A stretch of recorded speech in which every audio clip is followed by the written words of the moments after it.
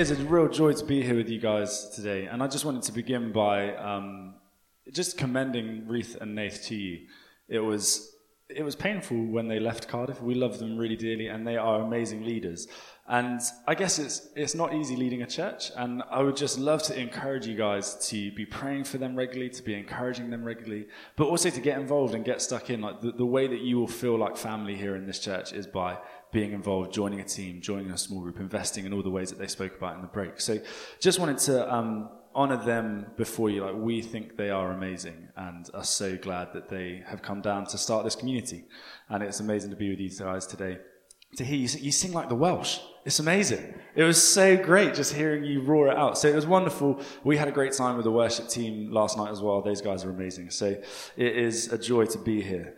I believe over the last couple of months, you have been looking at kingdom identity, kingdom compassion, and that Nathan has taught on the kingdom of God and the now and the not yet, the mystery, the tension that sometimes we see the kingdom of God break in power and sometimes we don't. If you haven't heard any of those, they are on the podcast. I'm reliably informed. And we really encourage you to go back and listen to them. They will set some of the groundwork and the framework for what we're talking about today. But in case this is your first time or you've missed those, let me just sum up the kingdom of God in a sentence or two. So the kingdom of God is what things would be like if God's will was done, where what God wants to happen, happens. You know, when we pray, your kingdom come, in that famous prayer that Jesus taught his disciples, what we're saying is that we want this situation to be like God if you were in charge. If what you wanted to happen happened in this moment. And what we say about the kingdom of God is that that is what's happening. So we say when the kingdom of God is here, it's when God's will is being done in that place. And the now and the not yet is that tension that we live in this space where sometimes we see God's power break in and we see people healed, we see people set free, we see communities restored, but also sometimes we don't, and that we have to wait until Jesus returns when we'll see the consummation of the kingdom. So those are those two things. Like I said, go back and listen to the other podcasts if you want to hear a bit more on those. But today we are talking about the authority of the kingdom. And let me begin. I have here in my pocket, if I can get it out, a shiny £10 note. This £10 note is free to anyone in this room, no strings attached, other than the only thing you can spend this on is something fun. And so anyone in this room can come down and grab this £10 note. Pete Amos, there you go, well done. No strings attached, go spend that on something fun. A pint's that cheap in Falmouth. So what just happened there? You all had the authority to take that £10 note, but only Pete stepped up and gets to use it now. Now some of us, I imagine in the room, were just like, what are you doing? Crazy man from Wales? Skeptical, like, is there a catch here? Even though I said there was no strings attached. It's like, do I really trust what he's saying?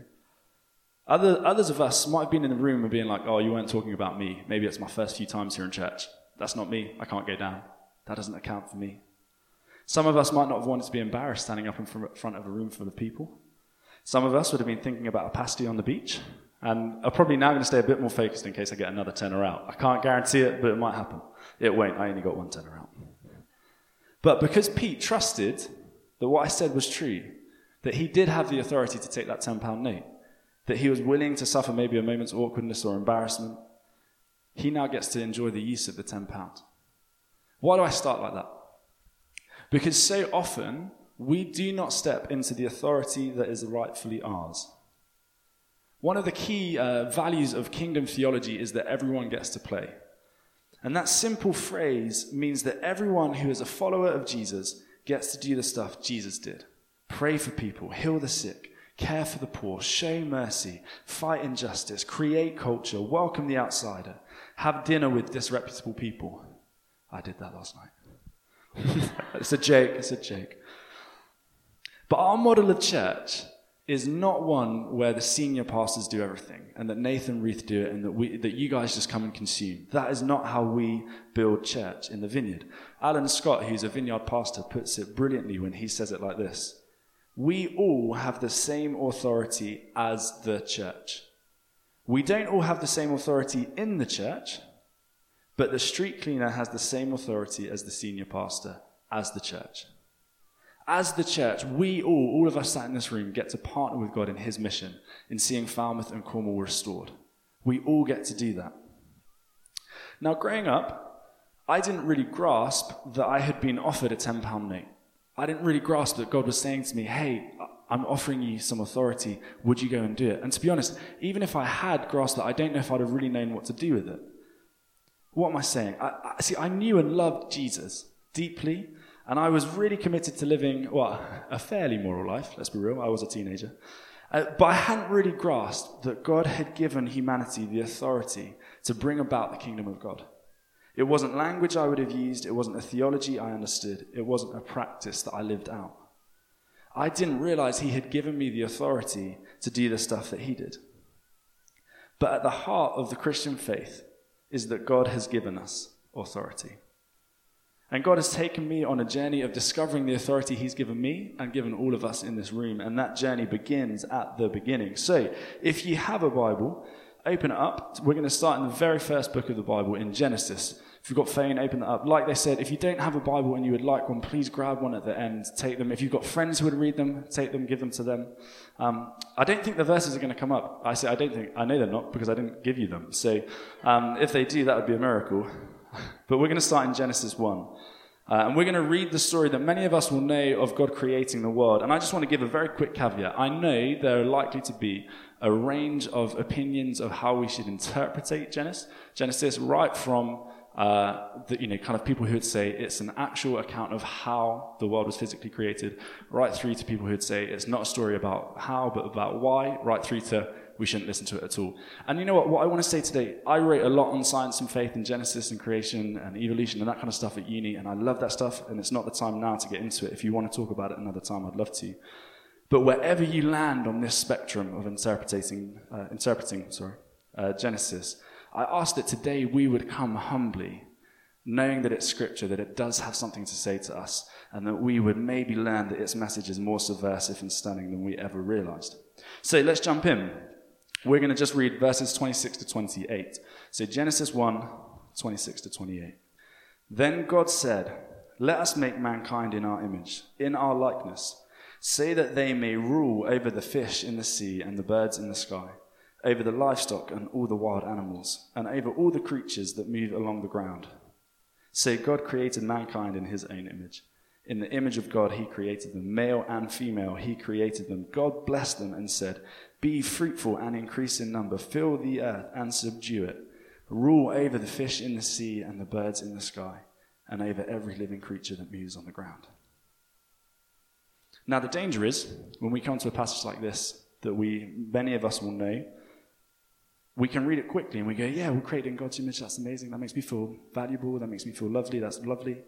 But we miss what's said in the rest of the verses. From the beginning of our creation, this is the creation account. When we were first made as humanity, God had made us with the intention of ruling over his creation. Some translations of this passage use the phrase "fill the earth and govern it," reign over the fish, and etc. Rule, reign, govern, subdue, bring into order. This is language of great authority. Now, this passage is what some theologians call the cultural mandate. And now, when this was written at a time that there were lots of different worldviews about creation.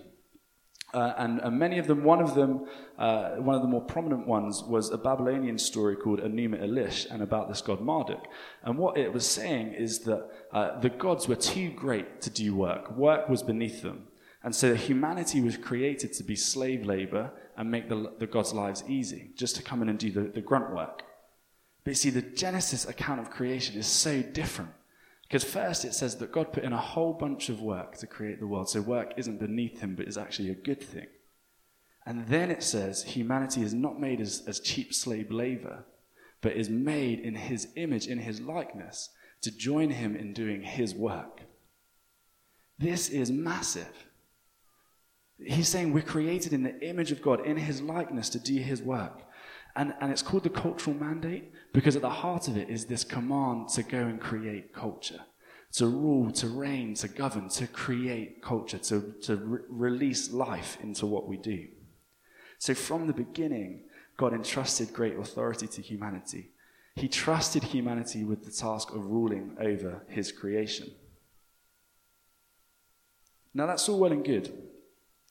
And those are quite grand things to say. And in reality, they're phrases, and we're talking about bringing life. And actually, as we take a step back, whatever we think about whether that's true about us, it doesn't take long to look at our country and our county, Cornwall, to see that the world needs us to bring life to it. Let me just throw out a couple of stats. There's a loneliness epidemic sweeping across our whole country, so much so that the ex-Prime Minister, now Theresa May, back in early 2018, appointed a Minister for Loneliness. Many of you will remember that happening. Last autumn, a BBC study of 55,000 people found that 40% of people between 16 and 24 either felt lonely or very lonely, more than any other age range. Though that was the most, the figure is lower in older generations, it is still just shy of 1 in 3 people over 75 reported feeling lonely most of the time. What about mental health? Year on year, there have been rises in mental health issues across our nation, both in young people and old people. Professor Dame Sue Bailey, who is the former president of the Royal College of Psychiatrists, said this: "The UK should brace itself for a tsunami of adults with mental health problems unless urgent action is taken to help today's young people."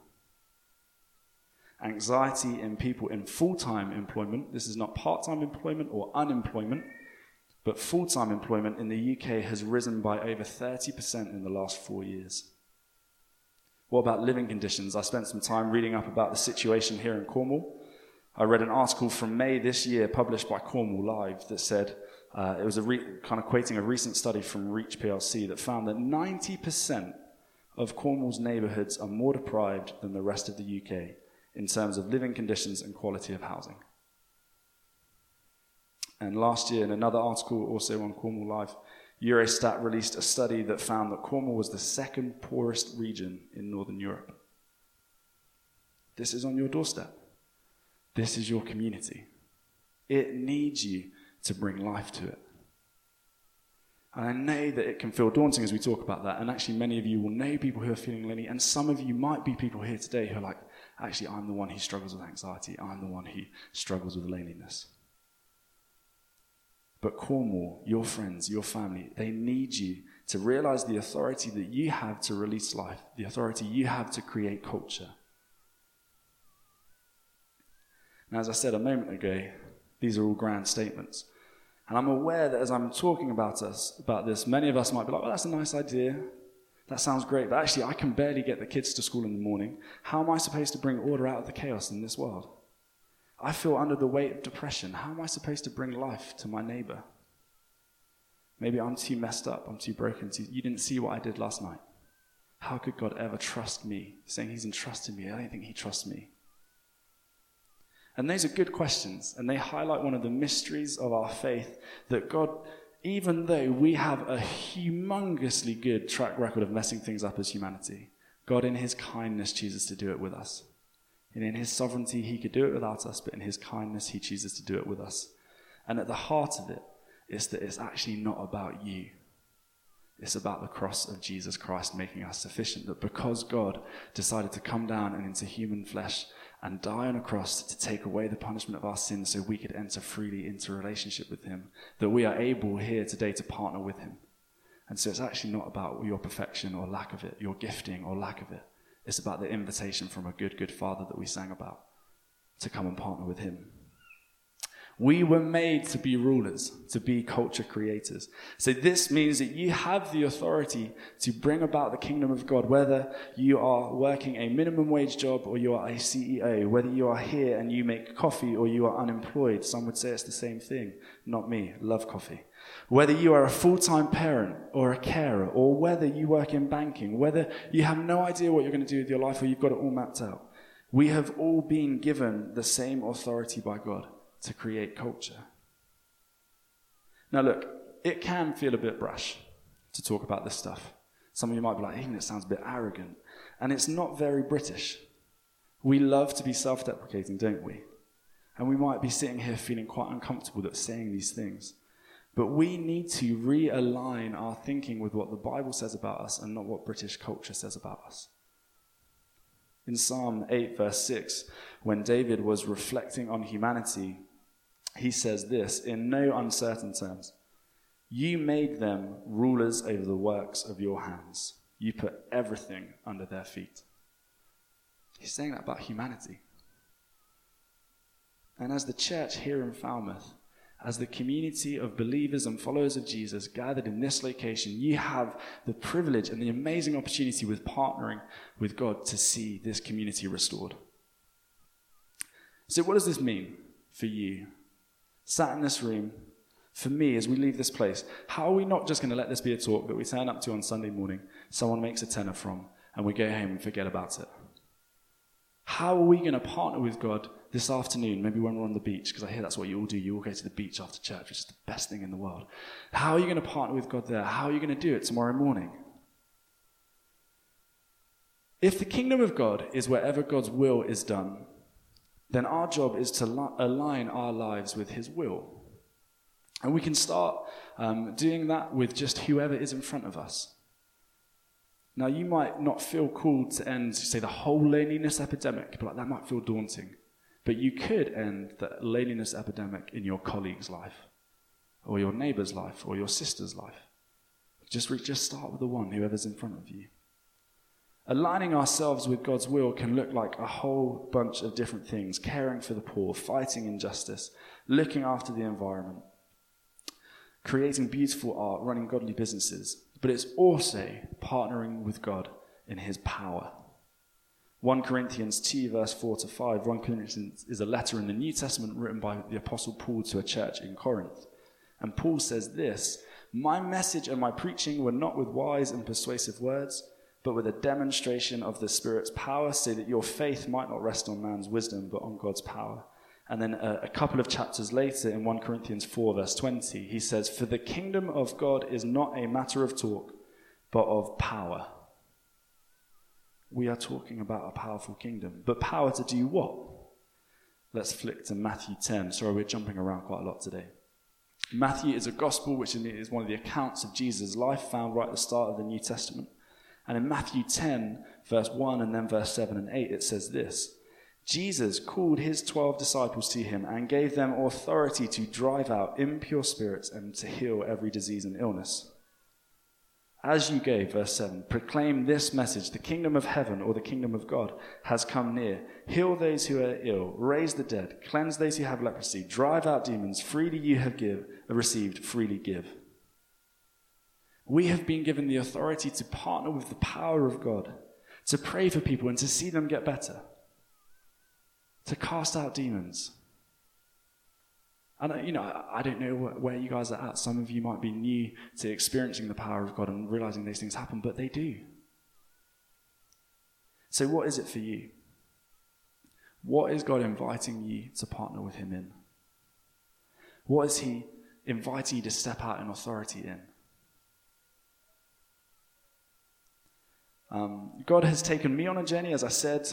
I've been learning about this, of what it looks like to step out in authority over the last few years. And one of the ways is that I try to, whenever someone tells me that they're sick, whether they're Christian or not Christian, I try to offer to pray for them in that moment. Now, do I sometimes forget to do it? Yes.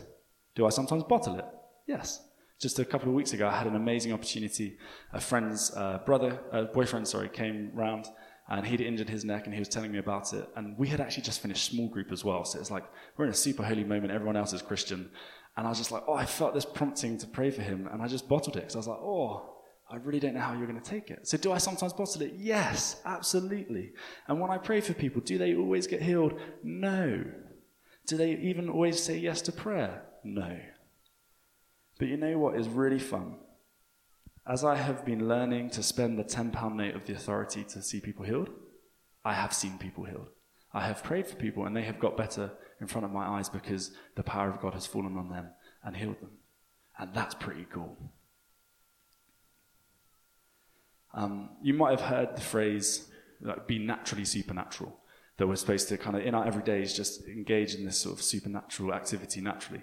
I like actually calling it awkwardly supernatural, because when you offer to pray for a Christian, right, and they just go, can I pray for you? They're like, yes, and then they just assume the position, and they're like, I'm ready, Lord. When you offer to pray for a non-Christian, what they tend to do is this. And it's like, oh, so we're going to make eye contact here. Okay. And it's awkward. It is. And you know what? It is sometimes a bit embarrassing. But I'm willing to risk a moment of embarrassment and a moment's awkwardness and a moment's eye contact to see someone's life changed, to see them come to meet Jesus.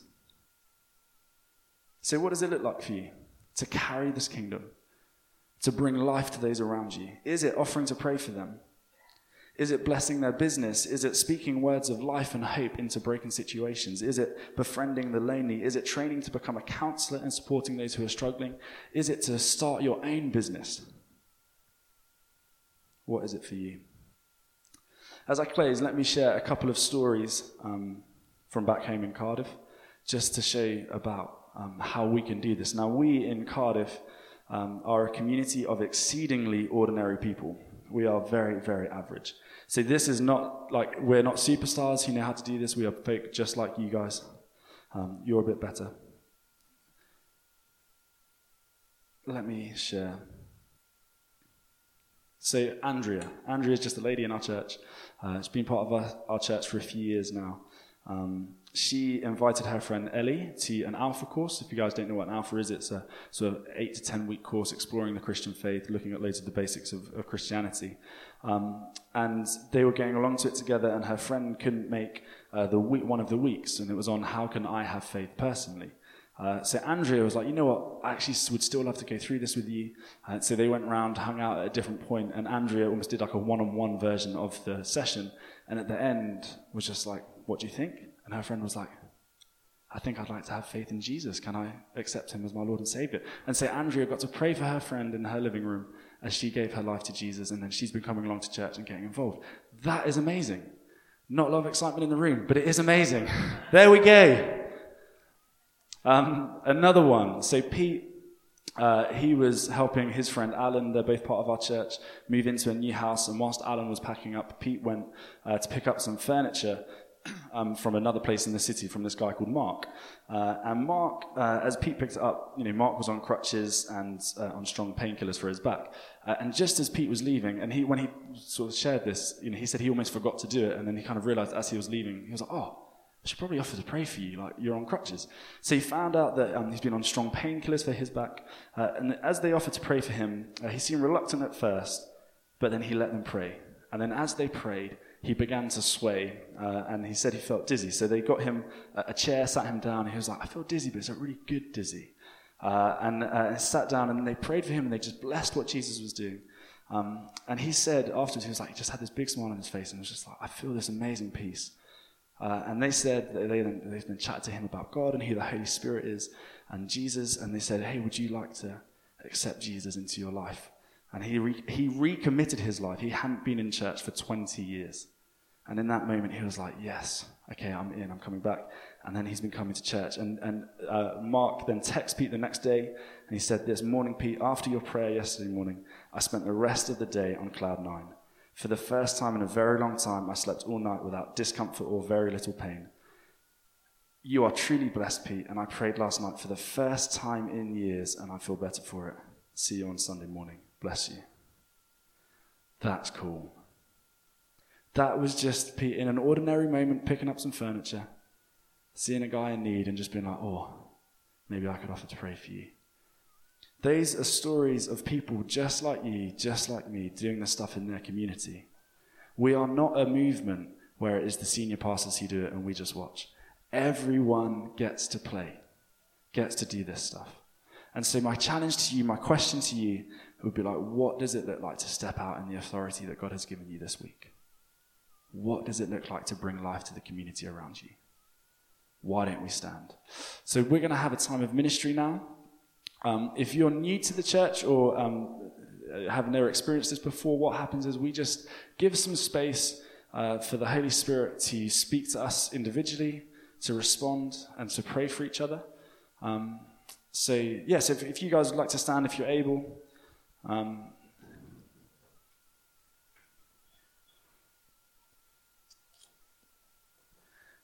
Helen is going to join me. Helen's come down from Cardiff as well. So what we're going to do is we're just going to invite the Spirit of God People sometimes find it helpful to close their eyes, to put out their hands like they're going to receive a gift. You don't need to do that. Just sometimes it's a helpful way of indicating, our physical posture sometimes reflects the posture of our hearts. So, Holy Spirit, we welcome you in this moment. Just pray that you would come and speak to the people in the room.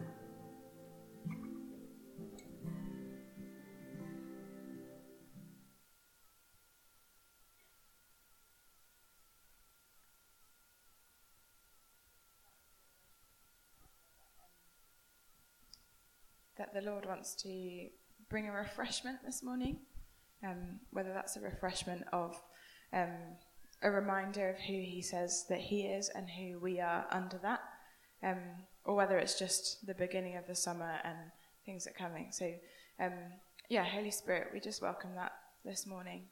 We welcome your refreshment. Would you pour out your living water that we would drink deep this morning? That the places of our hearts and our souls that are dry and dusty, would you come and refresh us? Would you come and re-inspire us?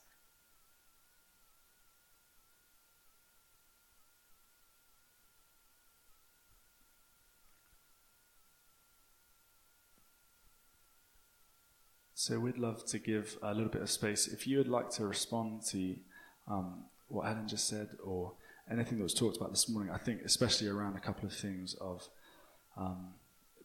being filled with the courage to go do this. Maybe it's being filled with the Holy Spirit for the first time in order to be empowered to do this.